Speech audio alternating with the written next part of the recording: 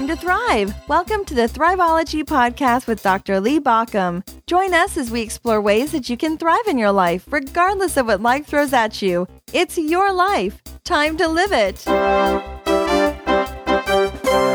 Hey, this is Lee Baucom. Welcome to the Thriveology Podcast. This is the podcast designed to help you thrive no matter what life throws your way. In other words, we're not just here talking about, being at the top of the world, being at the top of your game, but how you thrive regardless of what. In fact, I would say because of what happens to you. My feeling is that it's the tough times that really give us the capacity of growing that muscle, of growing that resilience factor. But see, I believe that there's something beyond resilience. Resilience is about getting kind of back to where you were. So something happens to you. Let's say you have some injury or illness or some life circumstance that hits you and it knocks you down. And resilience is about the fact that you get back up to where you were. My belief is that thriving is going beyond that. It's taking those pieces that come at you hard and learning from them. Sometimes I think about kind of the equivalence in life where nowhere else do we think, I'll just kind of come out better if nothing bad happens to me, if nothing tough happens to me. When I'm exercising, one of the things I'm doing is challenging my muscles, giving them a reason to grow, giving them a reason to be bigger, more capable. And that's the same thing. If I want to build a strong muscle, I have to lift something heavy to challenge the muscle beyond what it's had before. And it's the same with us as we're growing through life. If you watch kids, you watch them, you hit that stage, or they hit the stage where they're struggling with something. They want to take that first step and they fall and they fall and they fall. But it's the challenge of it that keeps them going. And if they were to say, I just can't do it, they give up and walk away. And so the challenges are where we really learn to thrive. After that, it's taking that thriving and moving it into making our life about purpose and meaning. Now, that's kind of where we want to talk about today of one of the things that kind of gets in the way, and that's pain. Pain comes at us in lots of different ways. We have physical pain for sure. We have emotional pain for sure. But there's something else that's beyond just the initial physical or emotional pain. If you hit your hand, it hurts. That's a physical pain, and it hurts for a little bit, and it usually goes away. That's pain. If somebody says something and it's kind of mean to you, it emotionally causes some pain. Initially, it hits you and you're that kind of hurts. The question we want to talk about today is what happens after that, how we hang on to the pain, not just that the pain happens to us, but then how we hold on to the pain. Because you see, pain is a natural part of life. It's the nature of being in this life. Things happen to us. We bump into things. People say things that hurt our feelings. There's no way we're going to avoid it unless we wrap ourselves, in a little poppy paper, and if we somehow make sure that we avoid every relationship. That's the only way we're going to be safe. We wrap ourselves in foam and avoid, go into the cocoon, go into the cave. But if we're going to be in real life, if we're going to be moving, doing things, we're going to have injuries, whether they're physical or emotional. That's the unavoidable. Buddhism often says that pain is unavoidable, but the suffering is what's optional.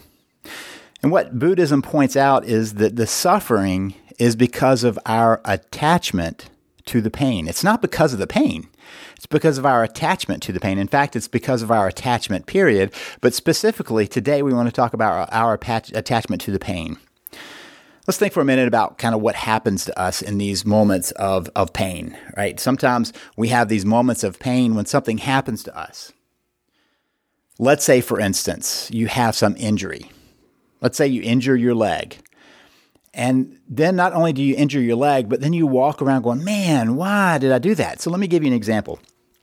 A few weeks ago, I was at jiu-jitsu. And as the evening was wearing on, we were practicing this technique, and it was a kick defense.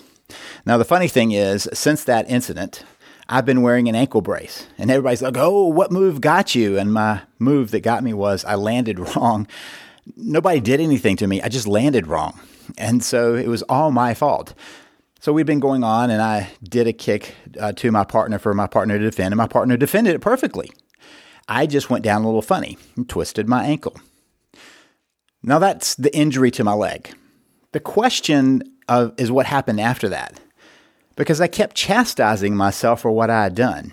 Now, let's be very clear. The injury had happened. It did hurt. In fact, it still hurts.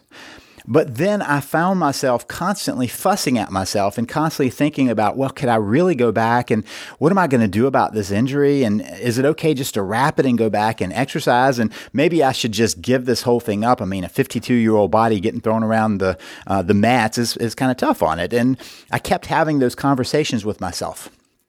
You'll notice there's the injury. And then there is all of the stuff that happens after that, the whys. You know, when I worked as a hospital chaplain, a lot of times people were in great pain. And there was the great pain from whatever happened to them, but there was the added pain when they asked the question, why me? Why did this have to happen to me? And what I noticed is sometimes that pain was more significant than any physical pain that had come out of that. That's what we're talking about the difference in physical pain. But what about emotional pain? Let's say that someone says something to you that hurts your feelings. Well, that's emotional pain. What happens when we continue to think about that and to ponder that and to mull it over in our mind, to dwell on it, to get stuck on it over the hours, the days, the weeks, maybe sometimes even months and years? So there's the emotional pain that happened. Maybe they hurt your feelings. Maybe it even made you angry. But after that, you spend lots more time dwelling on that. And that's a different level of pain. It's a different type of pain. ACT, acceptance and commitment therapy. It's a type of therapy that looks at how do we accept what's gone on to us and decide how we're going to move beyond it instead of being held by those emotions. How do we process anger and other emotions? Well, ACT therapy talks about the idea of clean pain and dirty pain. We've also talked about it in other ways in therapy about how people get stuck in the stories they tell about things that have happened to them.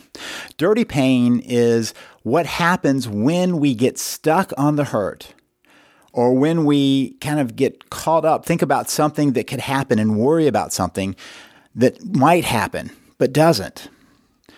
For instance, years ago, I had somebody who came in and he kept telling me that he was having these horrible thoughts about something bad that might happen to his spouse. And he went on and on about what happened. In fact, he would wake up at night terrified that something was going to happen to his spouse. And when he was away, he would call to make sure nothing had happened. Now, let's be clear. Nothing had happened. So what was going on in his mind was entirely created. There was a story he was telling about what might happen to his spouse. The stories that we tell about what might happen to somebody or might happen even to us, that's just dirty pain. There's no real thing that's happened. Or the times when we get caught up in asking, why did this happen to us? That's dirty pain because it's disconnected from what happened. I twisted my ankle. I twisted my ankle because I fell wrong. That was enough pain. It's been a pain. I've iced it. I've wrapped it. It's been a pain, physical pain. But I could spend a lot of time chastising myself, feeling bad about myself, talking to myself about how horrible a jiu-jitsu person I am because I allowed that to happen. I, in fact, did it to myself. But that's dirty pain. Or maybe somebody has their feelings hurt by someone and they go on and on and on and on in their mind about thinking about what happened. Maybe they aren't such a good person. Maybe they are exactly what that person said. Maybe it's all about them. You know, maybe they're not good enough to be loved by anyone. That's the dirty pain we're talking about. You see, dirty pain is when we re-wound ourselves. So we have the clean pain, the initial injury, physical or emotional. And then there's the dirty pain when we keep re-wounding ourselves. I don't know about you, but maybe at some time in your past you had some injury and you just kind of kept poking at it, some physical injury. I remember at one point I had a skateboard injury when I was a teenager, and I tended to be fairly reckless on the skateboard, and I tore up my knee. And the funny thing about that was there's the initial injury. I mean, it really tore up my knee, but I kept bothering it. I kept poking at it to see if it was better, and I kept rubbing it raw sometimes. And that was kind of almost the equivalent of what we do when we create this dirty pain. We keep rubbing at that wound that's there, and instead of letting it heal, letting it naturally go away, we keep activating the pain. We still live in the pain of that wound, but we keep it fresh. We keep it hurting. You see, there's the difference between clean pain and dirty pain. There are a couple of differences. Clean pain is natural pain. If you fall and hurt yourself, that's natural pain. If somebody says something mean to you, the fact that it initially hurts your feelings or bothers you, that's natural pain. The unnatural pain is that dirty pain when we keep adding to it. When we add on the stories we tell about what's wrong with us, about why we're not good people, about why we deserve to be even injured. Clean pain is about our physical or emotional wounding. But dirty pain has emotions with it. It's more about the shame and feeling like you're a victim of what's happened. And those pieces tend to keep us stuck, keep us rotating in that story. Think of clean pain as the initial pain and dirty pain as the secondary pain of what happened. If you're not familiar with the story of Jill Bolte Taylor, she was a neurologist and she suffered a stroke. In fact, she wrote the book, My Stroke of Insight.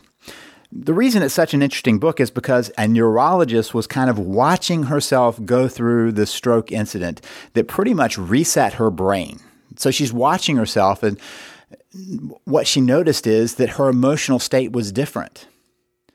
It was easier for her to not get upset about things. And what she realized is that there was something that was happening that she was deciding to be upset about things at times. And before, she would have been upset about it, but she wouldn't have recognized that she was deciding to be upset.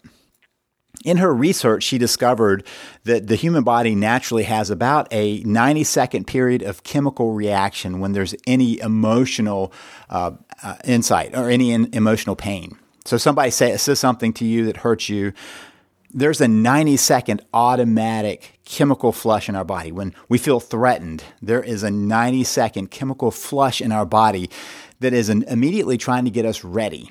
That's the adrenaline flow, and it's our instant emotional feel. And so it instantly comes through us. The emotional run-through is about a 90-second chemical reaction in our brain. After that 90 seconds, any emotional response is the fact that the person is in an emotional loop. They're caught looping through the emotions that they're building onto the story. This is where we recognize that our thoughts are actually reinstituting that circuitry. They're keeping the process going. They're continuing to keep the process of that hurt, that pain, alive. So instead of 90 seconds, it goes on and on. The natural state is 90 seconds for it to wash. So what we can basically look at is when, say, an animal is provoked, an animal feels threatened, they have about a 90-second reactivity before they calm down again. You may have seen this many times. I can think of a time when I was walking my dog and my dog got really angry and upset at another dog, growling and really trying to get to it. We passed. My dog immediately calmed down and was fine the rest of the walk. Now, here's the interesting thing. I continued to chastise myself, and in my mind, my dog. I didn't say anything to my dog, but I chastised myself for being, not a great dog owner. Maybe I hadn't trained my dog right. Now, my dog had not done anything to the other dog, had only barked and growled, and had obviously felt some threat for the way my dog was responding. And after that, for the next rest of the walk, I was walking through kind of feeling shame for what had happened. My dog was not. My dog had flushed it through his system. I was continuing to recirculate that through my system. So I want you to think of this cycle that often happens. There's an activating event. That would be the either physical or emotional pain. That's the activating event. Something happens to us, which leads us to have self-defeating beliefs and thoughts. We start thinking bad stuff about that, right? We have self-defeating thoughts and beliefs that automatically come up from that initial thing. Somebody says something bad to us, something that hurts our feelings, makes us angry, and we immediately start reflecting on what does that mean about us and who we are, and are we a good person or a bad person or a lovable person or anything else, right? It kind of brings that into focus for us. And as we have those self-defeating beliefs and thoughts, we have an emotional response based on that. So I have a thought that leads to an emotional response. I can feel shame, more anger, more frustration, more sadness, depression, anxiety. All of those things are activated by those self-defeating beliefs and thoughts that were kicked off by the activating event. So the activating event, self-defeating beliefs and thoughts, it leads to an emotional response based on that, which can often lead us to even more irrational beliefs and thoughts, which only circulates us back to that emotional response. And so as long as we're having that cycle of emotional response leading to irrational beliefs and thoughts, leading to emotional response, leading to irrational thoughts and beliefs, around and around it goes, and it traps us in that dirty pain. So what do we do about that? How do I move beyond that? Well, there are a couple of things I think that are helpful. The first one is that thought awareness that I've talked about before. Remember that a thought is just a thought. It's not reality. It's a thought. It's what our mind is made to do. Our mind is made to create thoughts. Some of them are good, some of them are useful. The problem is we often just assume that if we're thinking it, it must be factual or at least accurate. But a thought is simply a thought. Sometimes it's a great thought. If you think about it, everything that's been created started with a thought. Everything that humans have destroyed also ends up starting with a thought.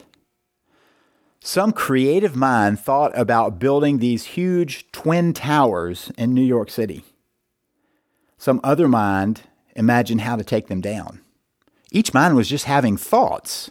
What they did with those thoughts was make it into reality. You and I do that every day.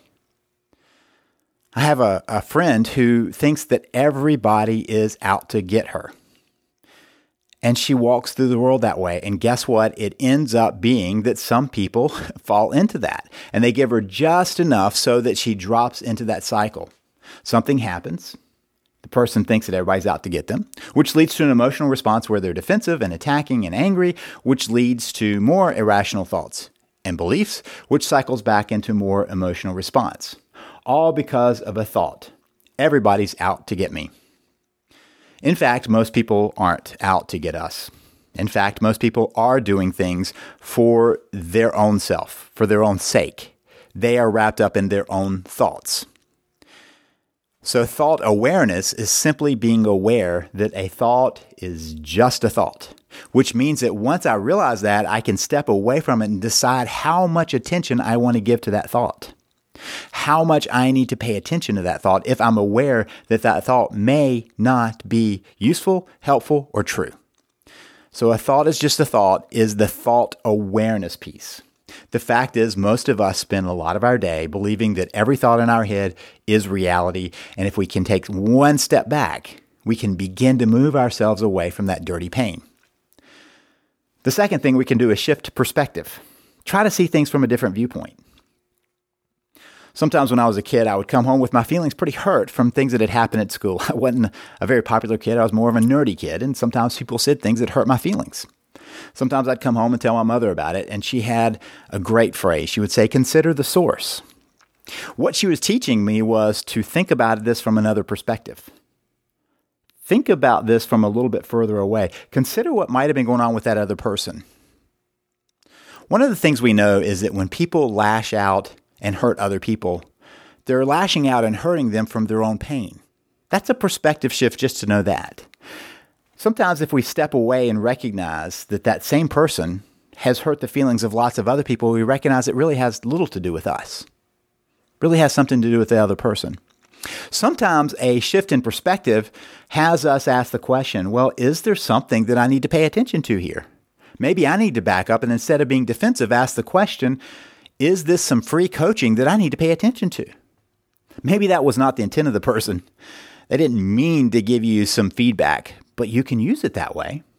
You can consider the fact that there is something helpful in what's being said to you, or you can discard that just by shifting perspectives, seeing things from a little further away, or seeing things in a time span. For instance, let's say that this is the first time anybody's ever told you something about yourself. You're not quite sure if it's true, and you look back and you realize that nobody's ever said that before. In fact, most people say quite the opposite. You've shifted perspective in a time process. You've thought about it over time and realized that's not about you either. So when we shift perspectives, we begin to think about it in more objective ways. There's a lot of research that shows that people do a lot better in life when they journal in objective ways about things that are going on in their lives.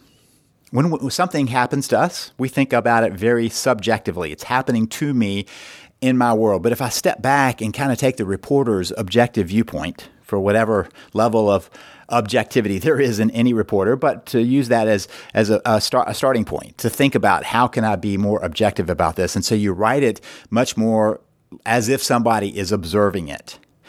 That gives you an objective perspective.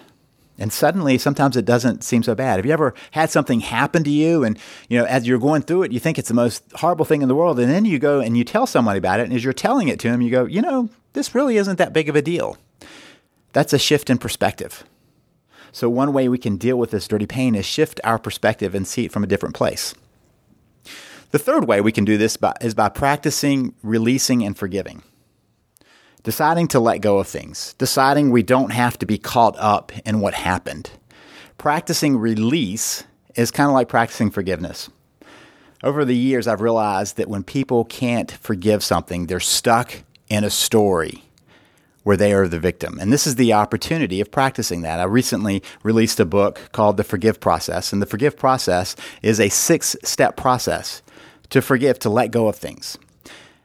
So one of the things you can work into is deciding how you can release things and how you can process and forgive. So today, the challenge is to recognize that there is a difference between the pain initially that happens to us and what we carry with us in the stories. That's the difference between the clean pain and the dirty pain. Clean pain is going to happen. Dirty pain is a choice we make once we're aware of it. If this has been helpful for you, I hope you'll share it. I hope you'll let other people know about this, and also to check out my books. You can check out more about me and my books by going to leebaucom.com. That's LeeBaucom.com. This is Lee Baucom wishing you the best as you work to build a thriving life.